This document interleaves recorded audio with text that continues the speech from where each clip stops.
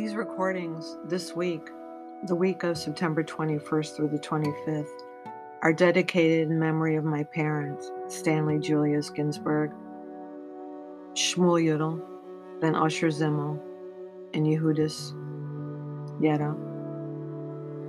Usher Zimmel was a Kohen. Yehudis brought with her a traditional background. May his memory be a blessing. And my mother, Mindel Devora, or Pelit Devora, Bat Shlomo Ganendel, Zichrono Livracha. May her memory be a blessing. And what I do is I spend time looking at the Torah portion of the week and how it can relate to my family, myself, my husband, and my family. And so I look at Hazinu, meaning to listen, to hear, to pay attention to. But you also have weights and scales. And so I'm always trying to figure out, how do you rebalance? How do you recalibrate? Maybe that's the word of the week, recalibrate. I think about the light that goes on in my tire all the time, and that the air pressure needs to be recalibrated. It's that pressure, right? The inside of the outside. Or it's the sides of Hashem. You have mercy and compassion versus judgment. But how do you actually ever really judge someone? Unless you know where the roots are. Unless you know the whole story and how deep the roots go. But look at the number of the chapter as well. You get Lev, 32. The idea of open up your heart. Try to be truthful with yourself and what you can do to try and improve in who you are. Give thanks. Say thank you. Feel the gratitude. Feel the blessings of your life. It's easy to sit and complain and keep saying no thank you or push things away and say, look what that person did against whoever, myself, the next guy. But what about the blessings that are there? Is there another way to deliver the same message? Maybe alluding to the negativity, but not focusing on it. There's enough negativity out there. And so this week, I'm looking at Moses' poem, Epilogue, Moses' Last Days, getting closer to his death. And what struck me was that God is saying here, God will be there. God's the rock. God's the refuge. God's perfect. God's never false. He's true. He's upright. And what are these words supposed to represent? Tsur, rock.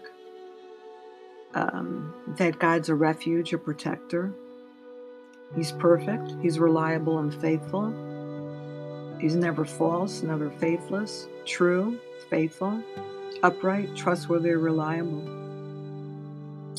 And I was thinking of Shira because her name means song. And what was I thinking when I gave birth to Shira? I was hoping that she'd be healthy physically. I was hoping that she would have a beautiful life, a meaningful life, find a significant other that would share her life with her, someone who could understand her. I knew that I was the guardian. I certainly wasn't the boss in charge of her, just to nurture her and gently help her grow towards God's light. And so what does all this mean to me? Well, if you look at her name, Shira, and you start doing the gematria, and you compare it to Moshe, you realize that they share some of the same letters, the shin and the hey. So I didn't focus on the gematria there. I looked more at the letters they didn't have in common. Moshe with the mem, meaning 40, and Shira with the resh and the yud, standing for 210. And I focused on the differences that maybe Shira would be able to bring into her psyche. No, Shira didn't have to go through any kind of slavery. And she's lucky. She's very fortunate.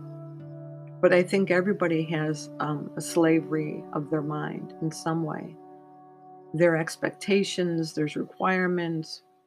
Many things in life are not clear or clearly stated. You're supposed to guess an awful lot in life of what's supposed to be done or not done. But yet there are clearly spelled out expectations in certain areas, thankfully. So why is that important to me? Because I keep looking at the word hazina in terms of rebalancing the scales or recalibrating. Because it seems that because of COVID, things have gotten murkier and murkier, very unclear, shades of gray leaning towards the black. So how do we get it back towards the white so that it remains gray? And I think the message is right here in the words in verse 4. Rock, refuge and protector, perfect, never false, true and upright. And of course, the English is not perfect as well. It's translating the Hebrew. So if you look, Hatzor, Tamim, okay, Mishpat, Emunah, Avel, Tzaddik, V'yashar. So think about all those descriptive words. And those are very good values to try to bring into your life and to share. And what my parents gave me or taught me, basically shown through modeling and example. My father loved the shofar blast. He couldn't really relate to the prayers. I guess they were just too long for him. And he didn't find a way to relate to the prayers or find meaning. But the blast of the shofar, loud and clear, really resonated within him. And he was always taking me around and hugging me tight when he heard the shofar being blown. And my mother, she was always opening the home to our family for family meals. She felt it was very important that our family unit would be tight, no matter how she felt about everybody. My father, too. The door was open to family and welcoming the family members. And if we needed an extra chair or two for friends or incoming spouses, that was fine as well. My father said, let them in, bring them in as well. So those are the kind of values I grew up with. What a lev, what a heart. And so again, this chapter really resonates within me. And then you don't wonder, where did Bears from Bergenfield come from? How does all this tie together?